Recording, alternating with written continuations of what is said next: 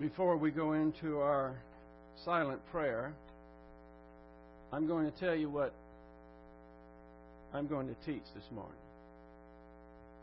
I don't usually do that, but I'm going to teach about God giving us a warning and a promise. Every one of us needs to hear the Lord speak to us this morning, because all of us struggle every single day with thinking like everyone else thinks. You can call it human viewpoint. It's normal, it's natural. And yet, God expects much more from us. And we have to learn how to think like God thinks. And that's where the warning and the promise comes in. Where we all are tainted, it's as if we have some kind of static, some kind of toxicity, something in our soul that keeps us from living the abundant life that God would have us live, because we're thinking like everyone else thinks. We have some young people in here, and this is for the young people as well. If you're old enough to be in here, then you're old enough for God to hold you responsible for your volition and the choices that you make. Whether you came to church this morning voluntarily or not has a lot to do with what this message is about. Your parents probably didn't give you that option. It's Sunday. It's time to go to church. Bravo for your parents. And sometimes the young people will say, well, I have something else. I have schoolwork. Let me tell you right now, anybody that puts schoolwork ahead of the Word of God has made a mistake. I don't care if they can't get their homework done or there's a test tomorrow. What they will learn by coming to either Bible class or church is infinitely more important than their homework. So even you young people have to struggle with the same thing, and that is, am I going to think like God wants me to think, or am I going to think like everyone else? So during this moment of silent prayer, I want you to think about preparing yourself mentally. It may be you're accustomed to come here and think, well, this is what people do. They go to church on Sunday. I'll be still. Some people are still because they have to be still. But we're not here just as a custom. We are here to be able to decide in our life about a matter that is as serious as life or death, because that's what it's all about. And so during this time of silent prayer, of course, you have the option to name privately to God the Father any unconfessed sins, which is going to ensure the filling of the Holy Spirit. God is going to speak to us through His Word, and we need to listen. Let us pray.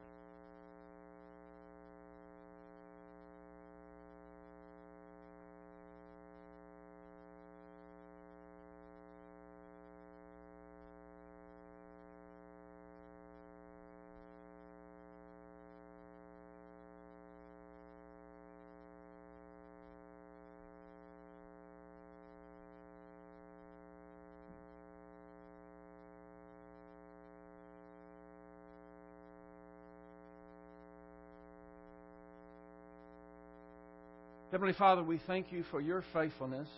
We thank You for Your mighty word. We thank You for loving us, informing us, so that we can make sense out of this brief time that we have on this planet. Jesus said it so rightly when He said, without Me, you can know nothing. So we pray that You will train us, that You will instruct us, You will show us how to live, how to think, so that we can live that abundant life that You have for those who do that. And we pray this in Christ's name. Amen. If you'll take your Bibles and open to Hebrews chapter 4.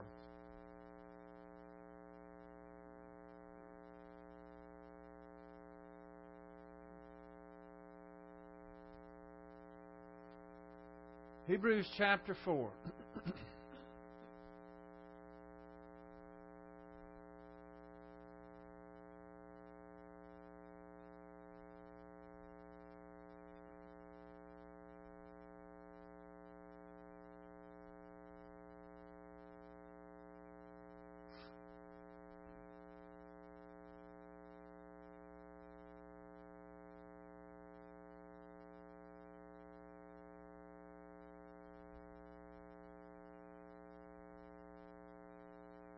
Of course, we always have to get our text in context. And the way we do that is by seeing what preceded chapter 4. We're not going to go back in there and study that because we've essentially already done that. If you'll note, the first word in chapter 4 of Hebrews is therefore. And what do you do when you see therefore? You wonder what it's there for. That's what we're supposed to do.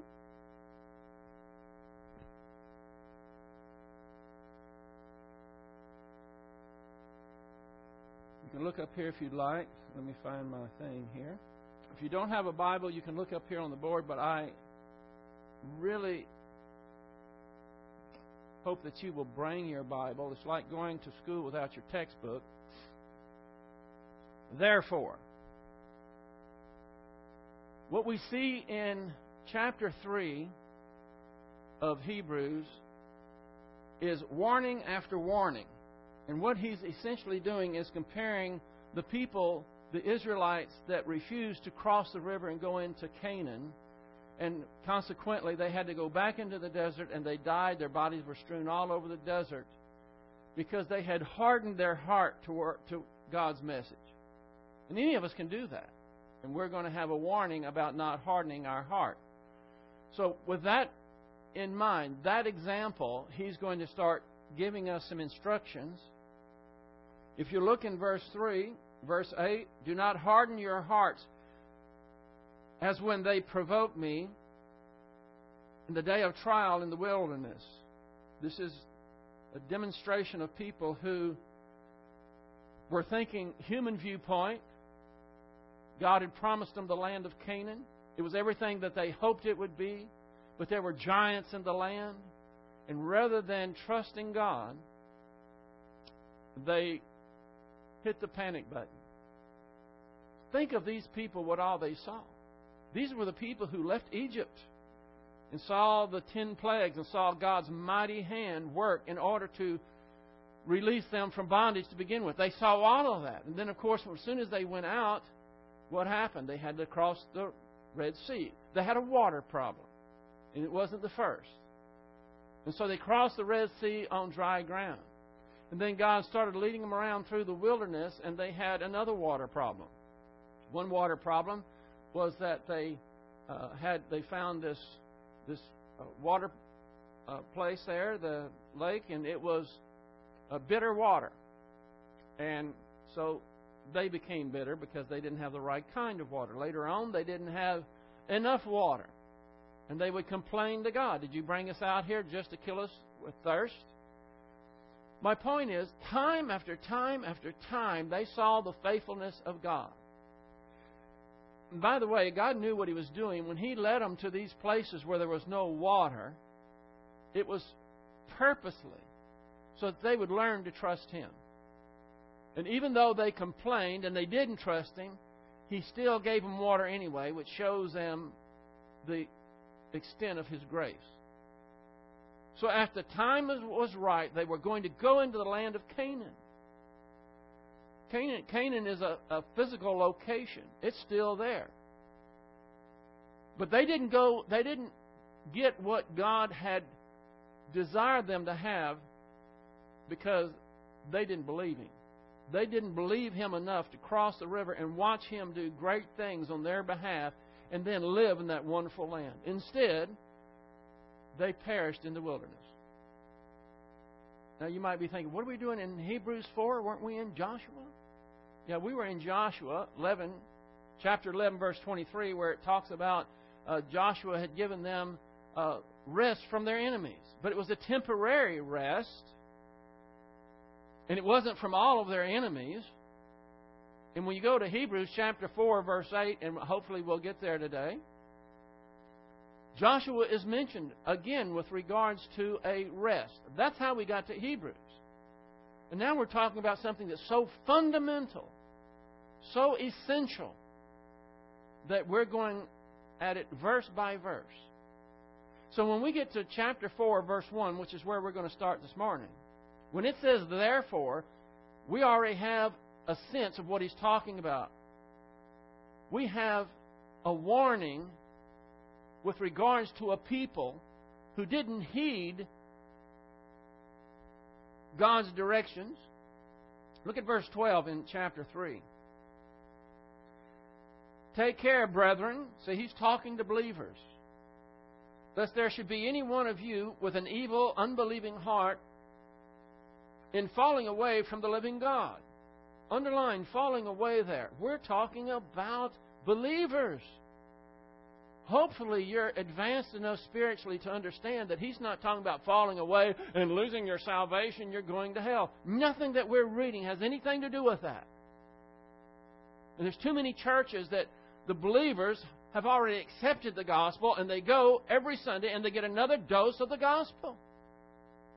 And they try to make everything in the New Testament salvific. That means they think everything relates to heaven or hell. Most of it does not. Even what we're studying today, none of it has to do with eternal salvation. This is where people miss the mark. Believers, they're not being taught that most of the New Testament is a warning.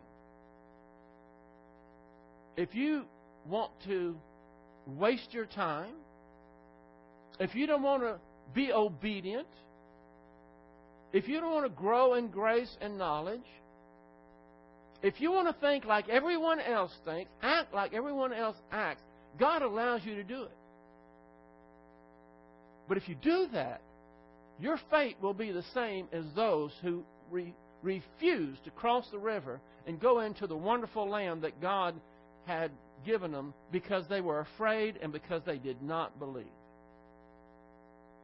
That's what's at stake. Those that don't understand what God has for us, so much greater than what the multitudes of believers even know about. Remember, I think it was 2 Sundays ago, I gave you 6 types of grace, and you wrote it down. And I said, every believer, once you become a child of God, gets what we call logistical grace. That means that God is going to provide everything necessary for you to fulfill His plan, to reach spiritual maturity. In the military, logistics means bullets and beans, essentially. Everything they need to fulfill the objective. Well, we have an objective. And most believers are missing the objective because they're not recognizing that God is warning us. You want to be a mediocre believer? If the only time you want to think about me is at church, if the only time you're interested in getting the Word is at church, and if something else is more interesting to you, well, church has to wait. If you have that kind of mentality, then you are one of the losers that will not cross the river into the land of Canaan, which we call super grace. Because that's the next kind of grace, which most believers don't even know about. The abundant life. Super grace is only for those who make the right choices. Only those who heed the warning and seek the promise. And you can fall away from that. We're going to see a very similar verse in chapter 4. Well, let's get into chapter 4 because I'm so tempted just to get back in 3 again. But we'll start with chapter 4 this morning, where it says, therefore, understanding all of this, this is a very unusual verse. It says, therefore, let us fear, lest while the promise remains of entering His rest, any one of you should seem to have come short of it. Now, what makes this unusual, first of all, is that it says, let us fear. If you know anything about the Bible, that should take you back. Because the Bible is constantly telling us what? Yeah, don't fear. Isaiah 41:10, what? Fear not. We're always saying, don't be afraid. But this says to fear. Now, that should get your attention right away. But if you're reading this in Greek, you would even have more cause for pause. Because the Greek word for fear here is phobia. That's the root word.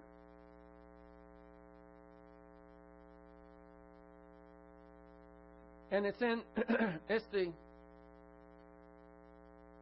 aorist passive subjunctive. Now, what that means is to be afraid in any particular given point of time. The subjunctive mood means it's only a potential that you're going to fear. Now remember, this is so much different than what we usually hear, that fear not. This is saying, God is telling, I want you to fear something. And whether you fear it or not depends upon you. And it's in the passive voice, and that's strange also. If I told you, do not fear, that would be in the active voice. In other words, it would be a command. Don't you get into this action of fear. It would be in the active voice. But this isn't in the active voice. It's in the passive voice. So we have a command that tells us to do something that is unusual, to say the least. And it's going to depend upon us whether we are going to heed this instruction or not. It's in the subjunctive mood. And the passive voice. Whether you receive this fear, you could even call it respect if you want to. It's something that you will receive, but listen to this. The only way that you're going to receive it is if you don't harden your heart. The only way you're going to have this type of fear is if you hear His voice. And He's talking to us this morning through His Word. So automatically, we have, and by the way, I'm going to tell you something now. I'm going to tell you a word you probably never heard of, and you don't know what it means. I'll explain what it means, but it's important for us as we get further down in this chapter to put this together. Now, you can write this down if you want to, or just listen to it. Let us fear is called a hortatory subjunctive. And I know, I saw the mouths drop. Hortatory subjunctive. What is that? Hortatory means it's an exhortation. He is exhorting. It has the force of a command, but it's not a command. It's really like an emotional plea. And it is an exhortation. That's why it says, let us do this. And the subjunctive, again, in that mood in the Greek, it means, I know that you might not, but you have the opportunity to do it. There are 4 hortatory conjunctions in chapter 4, and we won't get to all of them today. And I'm not going to linger any more than just saying that. But if you listen, if you concentrate, even though you might not have heard this before, you might not fully understand what it means or how to spell it, Horatory, hortatory, it means to exhort. Those 4 hortatory conjunctions gives the whole meaning of chapter 4, and we have the first one in the first verse here. So with all this in mind, you believers, I'm exhorting you, let us fear. Receive this fear. Hear the word. Don't harden your heart. And what is the fear about? It says, while a promise remains. A promise. Now, this isn't talking about any particular promise in the Bible. And it's talking about a promise remaining. why would we think that it wouldn't remain? The promise is the promise that God will give you that abundant life. The opportunity for you as a believer in Jesus Christ in the church age to reach that point of spiritual maturity where you are in now above the normal mediocre grace, which is logistical. Now you're up in the rare air of super grace. That's the promise. And it's still available. The Israelites that refused to cross the river, they didn't trust God. They didn't get there. We're going to see 400 some odd years later, David is going to say that it still remained in David's time. God has not taken this promise off the table. And here in chapter 4, it's going to say, guess what? It still remains today. Now, that was nearly 2,000 years ago, but it's just as available today as when it was written. So, what we have available to us is something that these other people didn't get, but because they failed doesn't mean that it's still not available to us. Let's look at it. Therefore, let us, believers, fear, lest while a promise remains, and we're going to see it does still remain, that promise of that superabundant life, of entering His rest. See, if the Israelites would have gone into Canaan, what would have happened? Well, we know from the book of Joshua, don't we? We went through 11 chapters. We know what would have happened. First of all, they would have went across on dry ground. Man, they weren't expecting that. And when they went across, what did they do? They see this big walled city, Jericho. Oh, man. They had no battering rams. They had no towers to crawl up. They had no catapults. What were they to do? They were to do what we are to do every time we see one of these satanic forces. Always. We're simply to trust the Lord. We are simply to believe that He is going to take care of these issues for us. And what did He say to do? Just think if you were in that group. Okay, Joshua, we're ready for the battle plans. What's the battle plans? Well, we're going to get some horns, and we're going to circle the city every day, and we're going to blow the horns at them. Joshua, these are the battle plans? Yeah, that's the battle plan. What idiot thought that up? Joshua, God. Oh, well, excuse me, I didn't mean to besmirch that. Is that what we're supposed to do? And what did they do? They followed that, see? And so they did it 7 times. And they didn't expect the walls to fall down on the 7th day, did they?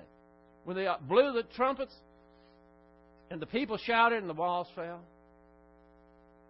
See, God will give us what we don't expect if we will simply trust Him. That's the rest. That's the rest. Now listen to this. Don't get confused and think the rest means that if you get this superabundant level, that super grace status that God is going to give you, that all your problems are going to go away. That's not going to happen. We live in the devil's world. And you're still going to have problems. But here's the thing. The rest isn't a physical rest. It is a mental rest. You have rest in your soul. All that static, when you're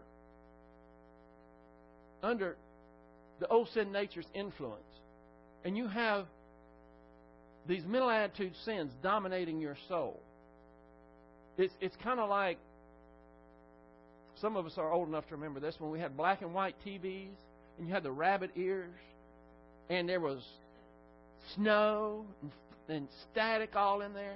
That's what your soul is like when you're not trusting God and you're relying on your own devices. It's just noise. It's static in there. And then that static turns into anger and bitterness, confusion, all the things that you don't want. It's there. Here's the offer that God is giving us. You want to get rid of that? You want to have a clear HD color picture? Trust me. Stop thinking the way you normally do and just trust me, and you will have rest up here. That's what we all want. No one, and not even God, is going to tell you that when you trust God, then you've got smooth sailing. In fact, the seas might get rougher. But you can have a grin on your face. You can enjoy the ride. Isn't that what you want? That's what this is about. The rest. The rest is up here. Boy, I'm not going to get to verse 8 at this pace. Therefore, let us rest, lest while a promise remains, and that promise of that superabundant life, that super grace that is offered to believers, remains of entering that rest, any one of you should seem to have come short of it. How does a person come short of getting this? This is a promise of rest. This is a promise of the abundant life. How do you how you come short of it? You can't blame this on God if you come short of it. Whose fault was it when God said, I made this land in eternity past for you. It is perfect. It is abundant. Just trust me. Cross that river and watch the great things that I'm going to do. And they said, no, we're afraid. And we want to think like everybody else thinks. That would be suicide going across there. These people are like giants. We're grasshoppers in their sight. Human viewpoint. He says, okay, but don't miss this. This is the main thing. Turn around and go back into the desert. Not one of you are going to enter that rest. Except two, Caleb and Joshua. They trusted God. They said, let's get them. Let's get in there. God said it's ours. He's going to give it to us. Let's go. Here's the point I'm trying to make. There's no neutral ground here. They were either going in that land of Canaan and taking that ground because of God's grace and what He was going to do, or the alternative was to wither away and die a horrible death in the desert. And it's the same way for us right now, today, only in the spiritual realm. If you're sitting there thinking, how much longer we have? Well, I feel for you. Because what's in store for you is what was in store for those Israelites who didn't trust God. You fall away. You don't reach it. See, when it says here, lest any of you should come short of it, you come short of that rest by your own decision.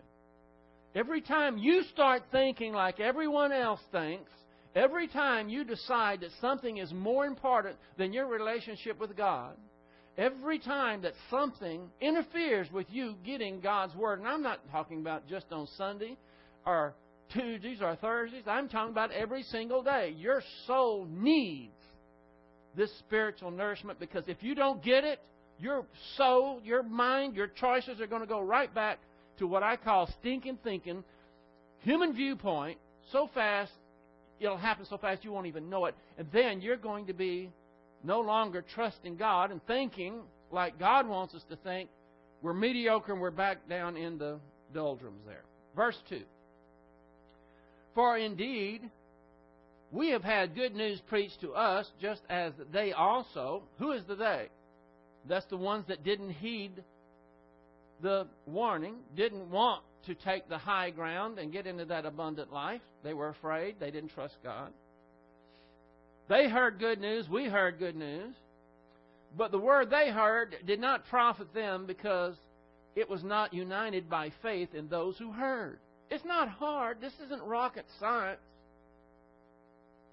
All you have to do is, when you hear, I'm giving you these words, I'm reading right out of God's words. When you hear them, are you going to heed them? Does it matter to you?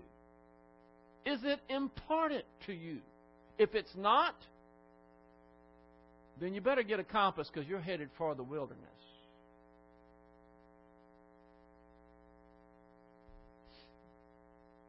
It didn't profit them. By the way, the good news here, some people say, oh, that's talking about the gospel. That's not the gospel. Now, the gospel is good news, but the good news here is that this abundant life that God had for those Israelites way back then, that promised land that was so wonderful, it's still available today. That's the good news. They didn't ruin it. It's still offered to us. But you can come short of it just like they do. That's why these are in the subjunctive mood, these hortatory subjunctives. Have you ever said hortatory subjunctive? Won't you try it? It's kind of fun. Let's try it one time. Hortatory subjunctive. If you really want to have fun, when you leave church today and you see some friends, you see somebody says, well, did you go to church today? Yeah, I sure did. What did you learn? Oh, I learned about the hortatory subjunctive. And watch their face. Huh? Then you're going to be in a fix because then you got to explain it. Oh, well. Life is fun, isn't it? The good news here isn't just about the good news of the gospel. We've already accepted that. I don't know everybody here, but I assume you're a believer. If you're not a believer, then you're spiritually dead, and you might be trying to connect the dots, but you're spiritually dead. You can't do it. It might sound nice, and you're just going to go back into your own little world and try to be moral and impress God and think, okay, God, look how moral I am. I guess I get to go to heaven, huh? Woo! That's it. Verse 3. For we who have believed, underline that, believed, enter His rest. See, that's how you enter the rest.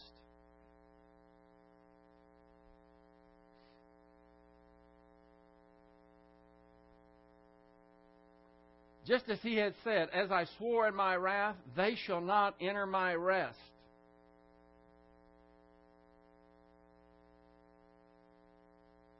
He says that twice because it's so important. In other words, this is what's behind that phrase there. People want to live the abundant life, but they don't want to do it God's way. If I ask you, what do people do? What do they seek most of all in order to live the abundant life? I probably will get nearly a universal answer. Money, right? See? That's how they think that they're going to get it. And those who think that they're going to live the abundant life, what does this say? They will not, there's not a snowball's chance in hell that they're going to get the kind of rest and that super grace that I want to give them if they try to do it any other way than the way I say. And the way I say is through believing what I say. And if they don't believe that, then they still want to live the abundant life, right? And how are they going to do it? You know what that is, don't you?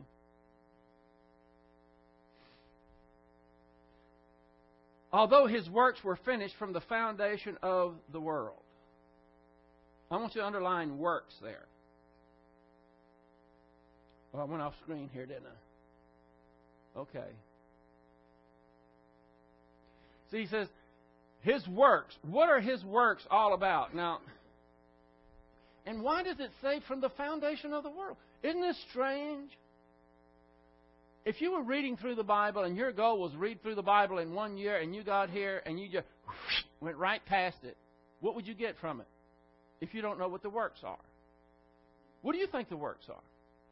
Let's look at it again. He says, you're not going to enter my rest if you don't do it my way. You're going to be just like everybody else. You're going to be out there scraping and clawing for money. You're going to think just like everybody else thinks. You're going to leave me out of the equation. And there's not a way that I ain't going to let you get into my rest that up here that is the confidence and security and courage and everything that people want. You're not going to get it. Although His works were finished from the foundation of the world. So, what are the works? The works, this is so fantastic, and I don't want to speed by this, but I'm tempted to, but I won't. The works are what some of us can identify with We call it escrow blessings. Write that down. Escrow blessings. What are escrow blessings? Well, if you ever bought a house, you know what escrow means. It means you take funds, or the bank takes funds, and they put it over here, and some officer is watching over this until certain qualifications are met. And it's put in escrow. And whenever the qualifications are met, everything is done over here that needs to be done, then they release those escrow funds into your account or wherever they need to go.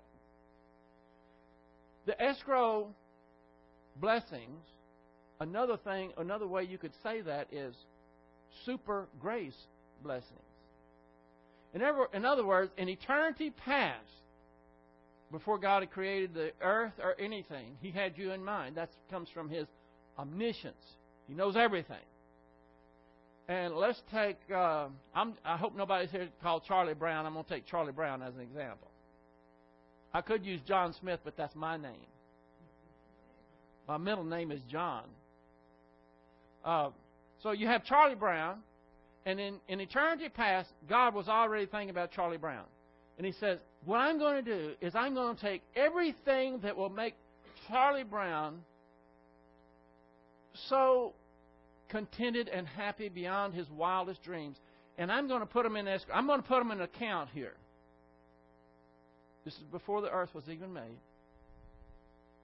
So that when Charlie Brown finally grows up to the point to where he quits seeking money for happiness, he quits listening to all his idiotic friends and their ideas about how to live, and he starts listening to me through my Word, and he starts putting the pieces together, and he's going to seek. He's ready to get that rest because he's pursuing me and not what he wants.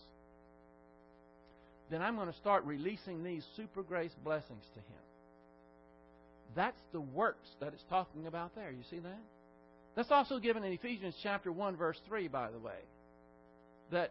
And how many believers know this, huh? How many believers know that God just doesn't want us to muddle through life and, I memorized the verse and I go to church on Sunday. Well, what about the rest that God wants you to get into? Do you know about that? Do you know about the superabundant life? Do you know about super grace? How can that be a motivation? How can they reach that if they don't even know what it is?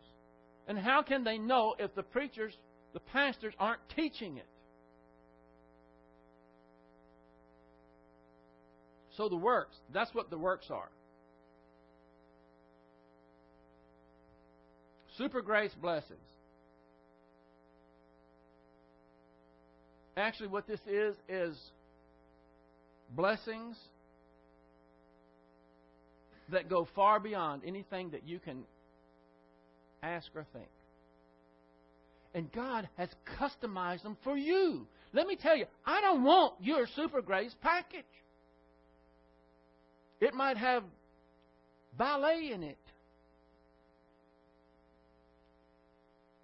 It might have rap music for all I know. I can't imagine somebody wanting a super grace blessing and it be rap music, because to me that's a curse. But anyway, it's specifically designed for each one of us. In other words, there is a package up in the heavenlies somewhere with your name on it.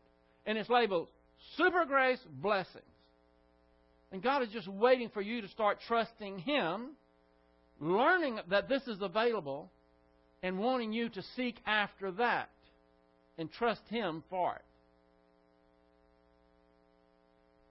That's what the works are.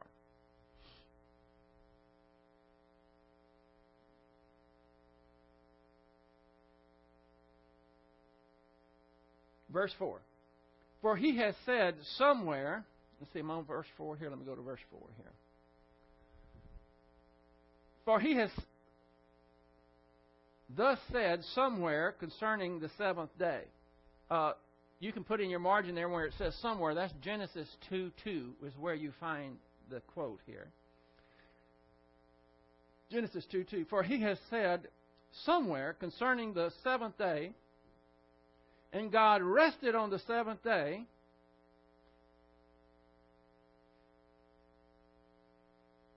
From all His works.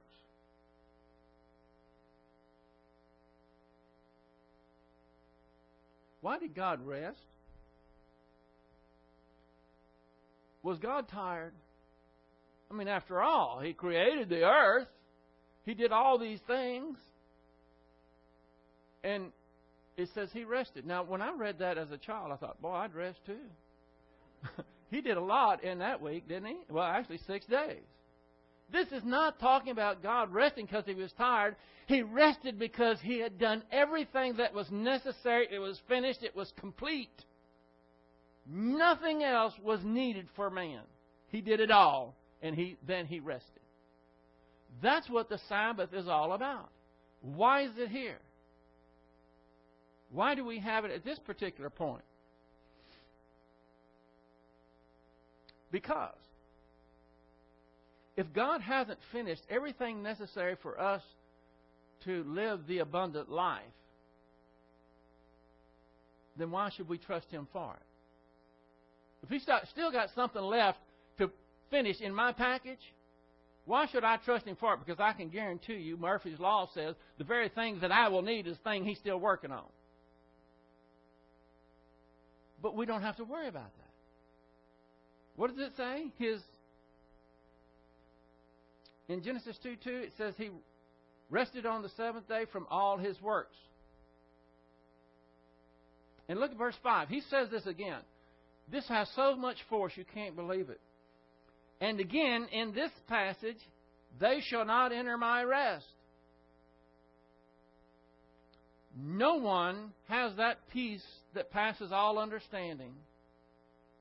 That momentum that comes from trusting God and seeing Him work on your behalf. No one gets that except through resting in their soul. We call it faith rest. We take the promises of God and link our faith to it, and then we can relax. We have rest up here. But it's not just a promise or certain promises. I want you to get back and look at the forest a little bit further away, and you can see the whole picture. What God wants us to have, the rest that He wants to have, is quit struggling with your circumstances.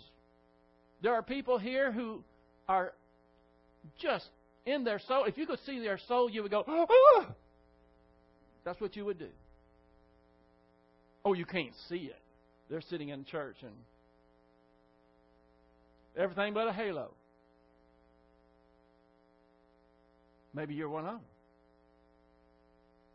That's what it's talking about when it's talking about not entering into His rest. What you have to do. I'm telling you a fix that is worth, well, it's priceless. Turn down the noise in your soul. Quit worrying. Quit trying to manipulate and connive.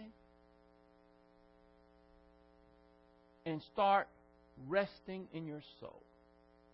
Have you ever had something bother you and you just can't seem to turn it out? It's like a radio blasting rap music. It's just going on in your soul, and you don't want it to be there. You want to have rest there. And people try everything in the world to turn that down, and they don't know how. You don't only have to turn it down, you can turn it off. If in your soul you will just quit trying to handle the problem yourself and trust that the Lord can handle it for you. But not only in an individual sense, in a larger sense, what the writer of Hebrews is trying to tell you, God has a place where you can turn that noise off. I'd like to say you can do it permanently. I guess, well, I would like to say it's possible, but I don't think it's possible. We can turn it down whenever we're thinking divine viewpoint. Let me put it that way. Whenever you are filled with the Holy Spirit and you're thinking about God and how He is going to take care of this issue, the noise just diminishes to nothing. I did this last night. That's right. I'm not going to tell you details now. Your business. And you should have that same. Your sinful business is God's business. You don't go blather it to your neighbors or anybody else. But I want you to give it the principle. This is why one reason it's so fresh and so clear in my own mind. Because I tried to go to sleep and something was bothering me. And I can't go to sleep if I'm going to sit here. And it's like a video that just, it just goes round. It just goes, you want to turn it off. And I said, God, I don't want to think this way. I don't want this to go on. I want to turn it off. And I know how to do it. Because what it is mental attitude sins. Mainly worry. Sometimes it's anger. Sometimes it's revenge, bitterness, the whole realm. I acknowledge those sins and I ask God, will you help me get rid of this and concentrate on you? You think He answered that prayer? Absolutely. He'll do it every time. Now, it doesn't mean that all of a sudden, bam, you got a clear picture. You know, the old TVs, this is what happens to my watch every time I do that. The old TVs, you were trying to get a clear picture and nothing would work, and finally you went wham in a clear picture. That's how we want to turn off the noise, isn't it? God, give me a little whack upside the head. Get rid of this. No, what happened was I started thinking about doctrine. I started to think about, hey, wait a minute. Why am I so upset about this? God's got my back. He's got my happiness and contentment does not depend on anyone or anything except my relationship with God. And I started thinking that way, and let me tell you, I just started I just started relaxing. And before I knew it, I was content. And I was just about off to sleep. Wham! Yeah, but what about this? Maybe I better go check on this. Is that right to you? You know, you just about got it out, and then something popped in my mind I hadn't thought about, and I want to go and run with that. And so I have to, okay, Lord, here I am trying to handle it again, worried about this. And I just go back to His Word, and it's His Word that always goes in and soothes. And reminds me, it puts everything back into perspective. I don't know what your problem is today. I know you all got problems. I know that. But what I'm telling you is, this rest will not get rid of your problem in the problem that you think you have. Have you all ever heard me say this before like a million times? The problem is never the problem. You know what I mean by that? Whatever problem it is that you're struggling with, that's not really the problem. The problem is you're not faith resting. You're not trusting the Lord. And now you got static and you got noise in your soul. And you grind your teeth. That's what this is talking about. How would you like to live the super abundant life where you're so up there in that rarefied air that you very seldom go back down and start grinding your teeth and thinking about, oh, this problem, what am I going to do? You can be happy with the problem. The problem is you're not trusting the Lord.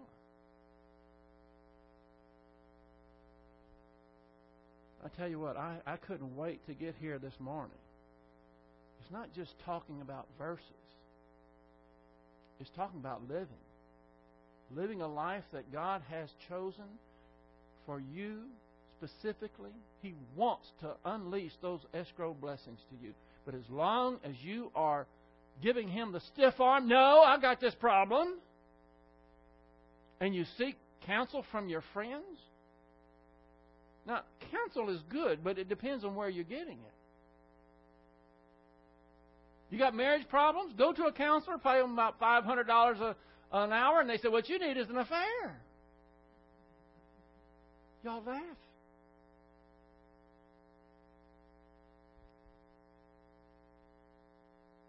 God rested on the seventh day because His works, His package for you is complete.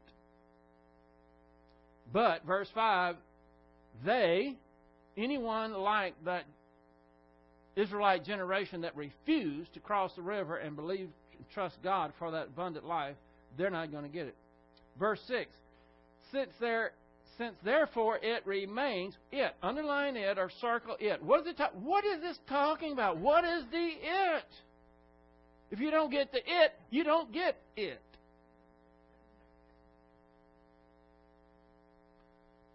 You call it whatever you want to. Abundant life, super grace life. That place of rest in your soul. That's what the it is. Since therefore it. See, just because if I was God, now I know I say this too often, and you ought to be glad that I'm not. If I was God and they pulled the bonehead things that they did, I would say, all right, that's it. No more super grace for anybody. You ruined it. Now how do you feel? Aren't you ashamed? Now nobody else gets super grace because you. That's how I would be. But God can't do that. Why? Because they're already there. It's not like He's got to cook them up.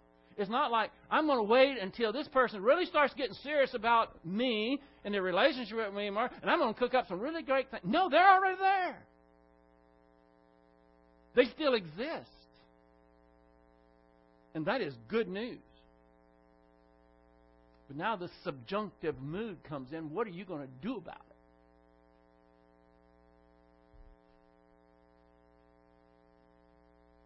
So therefore, it remains. We ought to say, hallelujah! If we were amen and hallelujah churches, we'd be bouncing off the walls, right? We're so glad that it remains. You ought to be glad that you're getting it. You understand what He's talking about. No eternal salvation here. Not a syllable. This is all about, hey, grow up. Because remember when they say it's a matter of life or death? It actually is. And you make the choices. Since therefore it remains for some to enter. Look, some. Who's going to enter it? I'll tell you who's going to enter it. Anybody that wants to. How about that for a deal? Some are going to enter it. They're going to have that. And what does it take? A desire to. Do you want it? And do you believe it? Some will enter it. And those who formerly had good news, the good news there again isn't the gospel. It's, hey, I've got a place for you. It's fantastic. No, we're afraid. And those who formerly had good news preached to them, failed to enter because of what? Now, in my translation, it says disobedience. Is that what it has in yours? Go ahead and mark it out. Whoop! Right through it.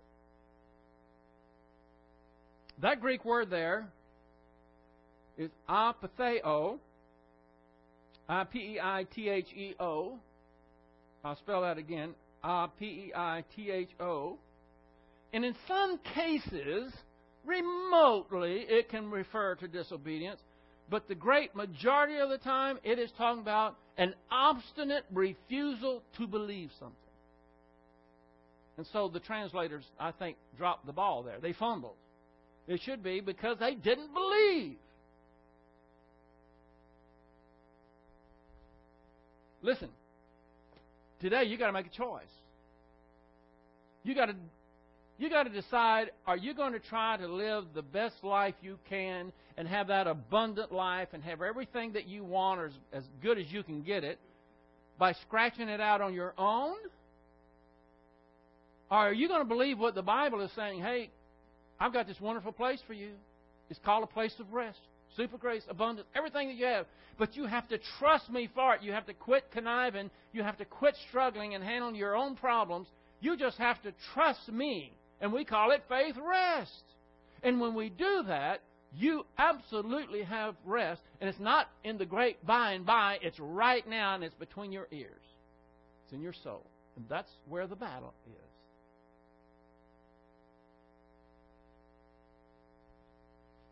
They didn't get it because they did not believe. Verse 7, He again fixes a certain day, today. Look at that, underline, today. By the way, that's all the Bible promises us, day at a time. This is a day. And so there's a time affixed, which is today, saying through David, after so long a time, just as he has been said before. What does David have to do with this? 400 years after Joshua, David came along and he wrote Psalm 95:7. In 95:7, he says, don't harden your heart, because that's how you fail to enter the land, by hardening your heart, having negative volition. Nah, not important to me. Let me get home and look at my stock portfolio. If you want to put your happiness in that, God says, have at it. But you're not going to enter my rest. And when that stock plunges, don't come crying to me when you panic and hit the panic button. So David said 400 years later, it was still available to David. And is it available today? What does this say? Today it's available. What is available? This abundant life, this super grace that God has a package for you with your name on it, specifically designed for just you. Today, if you hear His voice, do not harden your heart. Underline the if there. It's a third-class conditional clause. What that means is if, maybe you will, and maybe you won't. In fact, all these things here that we're going to be looking at are in the subjunctive mood. It's only a potential, it's only a possibility, because it depends on somebody before it's going to be activated. It depends on somebody not to deactivate it. Who is that person? Moi. Right? Me? You? That's why the subjunctive. And this is a command. Don't do it. Don't harden your heart. Do we have any heart hardeners in here? Yeah, the preacher, I'm one right back here. That's not going to happen. Oh, you have a face. And a person could be sitting there and thinking, I'll be glad when he shuts up so I can go have my sweet taters or whatever else you're going to have. We don't know it, but God knows it. And He says, you harden your heart, forget about ever living that life that you want to live. Get used to struggling with your problems, and they will eat you alive. That's the choice. And eventually, if you continue over the long haul, saying, I'm not interested in your word. I don't care about this super grace. I don't care about this rest. God says, fine.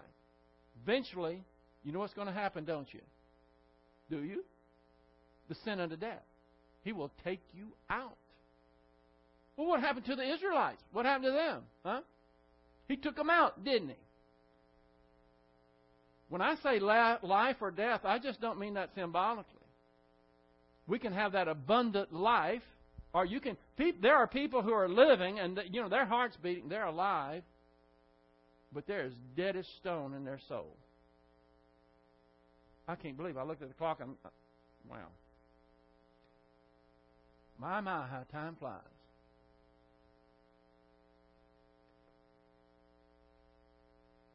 And we got right up to verse 8 where it talks about Joshua. That's where I was going to make the connection. But I've already made it. Okay, the choice is yours. You know that the life is there. You know how to enter it. And don't think that you're going to make a one-shot decision today and say, God, I'm convicted. I understand what you're saying through your word, and I understand it, and I'm going, by golly, I'm going to start trusting you and quit trying to manipulate and things, and I'm going to faith rest. That's good. I mean, if you want to do that, that's fine. But it might not last the day. We all are going to be challenged this very day. And that's when it comes in to where you're going to decide that you want to have that life by trusting Him or not. And you have to know something to trust, don't you? You have to have knowledge to know what to believe in. There goes the point where we have to continue to get that word. It feeds our souls. We're looking for the prize. We want that abundant life. That's the motivating factor, but it has to be fed every day. I'd like everyone to bow your heads, please. Someone may be here. It's an unbeliever. The good news for you is not about the abundant life right now. The good news for you is that simply by trusting in Christ believing that He is the Son of God who went to the cross, died, was buried, and was resurrected. Now He's offering eternal life to you by simply believing in the Lord Jesus Christ. That is the good news for you. The moment that you quit trusting in your own self, your own works, in order to be accepted by God, the moment you start trusting in Christ and His work and nothing else, is the day, that moment that you're born again. You have eternal life, and you're bound for heaven. But what are you going to be when you get there? Father, we're so thankful for Your word and Your warning and Your promise of this abundant life. We pray that this will sink very deep into our soul, that we'll meditate and recognize that we can have it if we want it. But we have to have it on Your terms by simple faith. That every time we fall short and we get into the gutter of worry and fret, foreboding, that we acknowledge those sins to You, and bam, we're right back filled with the Holy Spirit. Now we can continue to trust in You and get that wonderful package with our name on it of super grace released to us.